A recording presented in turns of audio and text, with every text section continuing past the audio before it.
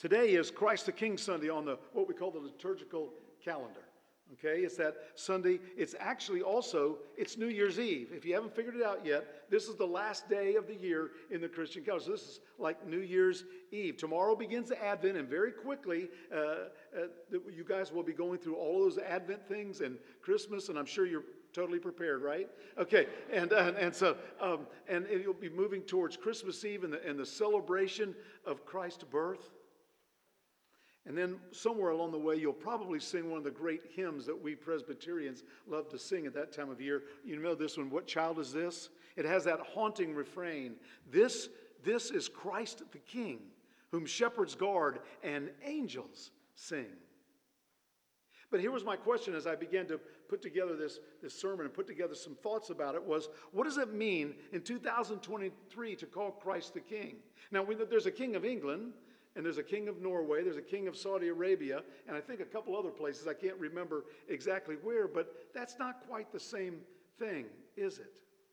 So when you read the Gospels, here's what you find out. That people in Jesus' day, too, when he was still on this earth with us, they were constantly asking him, "Are you the king? Are you the one that was supposed to come that we've been waiting for thousands and thousands of years?" And they ask him, "Where's the kingdom? What is the kingdom?" They would say, "When is it coming?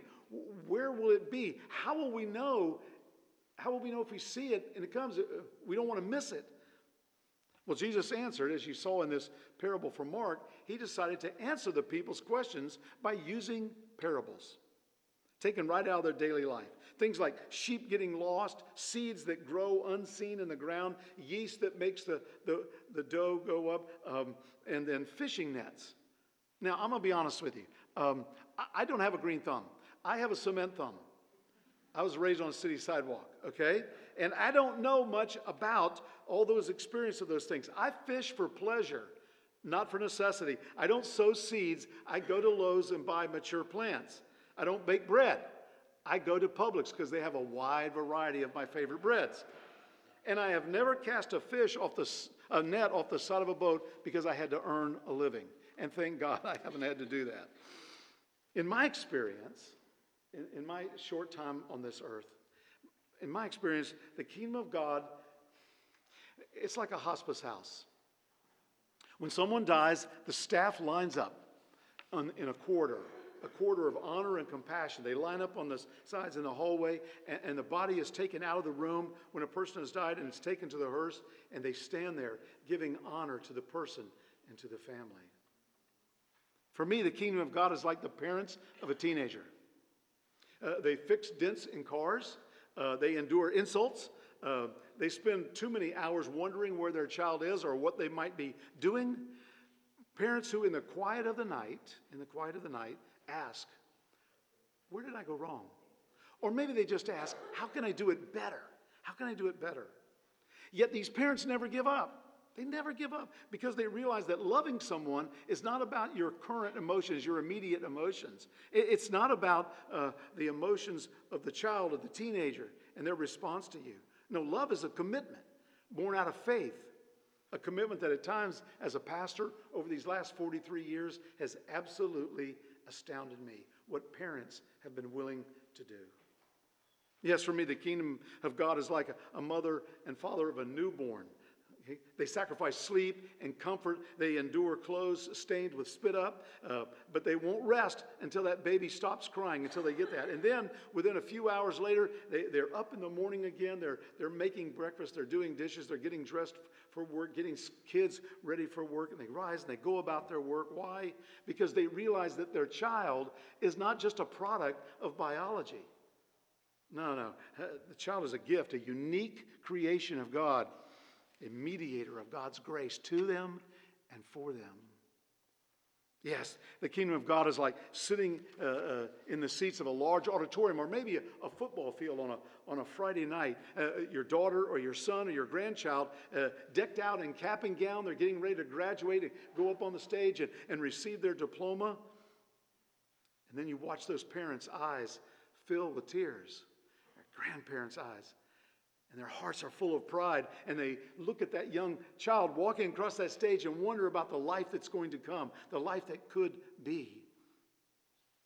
In Mark chapter 1, verse 15, Mark starts his gospel out. There's no story of the birth and all that stuff that you find in the other gospels. He just starts out with Jesus starting his ministry. And Jesus starts and begins by saying this to the crowd that is gathered. The time has come, Jesus said. The kingdom of God has come near. Repent and believe the good news.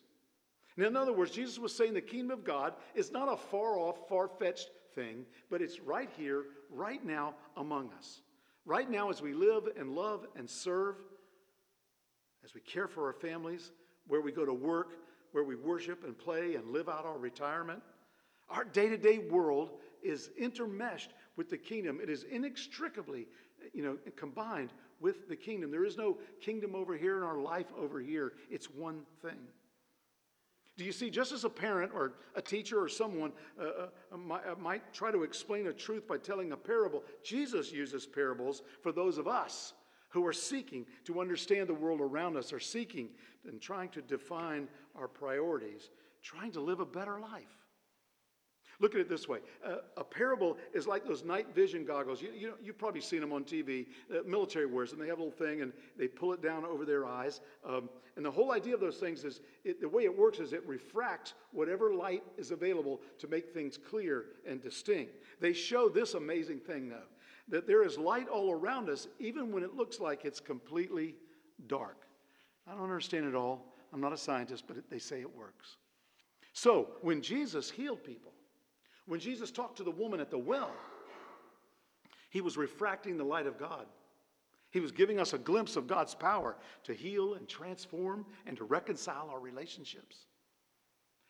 Yes, the kingdom of God is like a man named Zacchaeus, who after encountering Jesus, you might remember, made it his priority to live in a way to restore all of the things that he had stolen. And the kingdom of God is like a paralyzed man who was brought to Jesus by his friends. You remember that story where the 4 men carried their friend to Jesus? And when they were there and they were trying to get him help, Jesus noticed that the crowd was being very cynical. And so here's what he said. He said, I want you to know that the Son of Man has the authority on earth to forgive sins. So he said to the paralyzed man, get up, take up your mat, and go home. And that's exactly what the man did. And then it says the crowd went from being cynical, and it says the crowd saw this, and they were filled with awe, and they praised God. All these moments in our life are like the refracted light of God's love. For you see, the kingdom of God is like a husband whose wife has drifted off into the long goodbye of Alzheimer's. And yet each day, he rises and goes to the home where she is living. And he helps her get dressed. And he feeds her breakfast and lunch and dinner. And in between, he might read the paper and watch TV. They talk about the children. He may share a funny story about something that's happened with one of the grandchildren. Kisses her on the cheek, holds her hand, or maybe just sits silently beside her. Yes, the kingdom of God is like someone who has been told they have cancer. It's invaded their body. And yet they refuse. They absolutely refuse to let that cancer define their life. So they go about loving and caring, serving until they can't do it anymore because they don't have the strength. And then they let others be strong for them. They let others refract the light of God's love into their life. See, these are the 21st century parables, reminding us daily that the kingdom of God has come here, right now, in this place. Like the carpenter's table, or the quarter campaign, or Feed the Future. Parables. Which is why, every day, the words we use when we encounter people, we should be careful, because they're not casual encounters. We use the right words when we have encounters because we want people to know who Jesus is. When we set our priorities, people see them like a parable. Our service for others, our deep love for our children and spouses, our sacrifices of time and money and patience sometimes. These are the parables that spring from the risen Christ that lives within us, showing us, pointing us to Jesus, showing us the heart of God. So yes, the kingdom of God is like a man, just an ordinary man.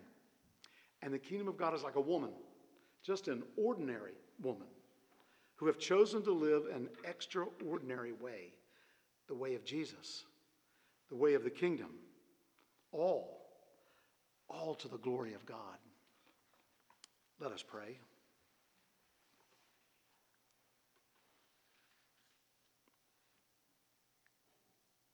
Gracious God, we are all people who are hungering for the kingdom of God. Sometimes we don't even know what it is that we're hungering for. Sometimes we're so busy with this or so busy with that, or we get distracted by this thing over here or that thing over there. But we feel it. We know that there's something better out there. There's something fuller out there, that our love can be richer and more and better. And so we seek you out, Lord, because we know the kingdom is as close as our breath. It's right there. It's right here among us.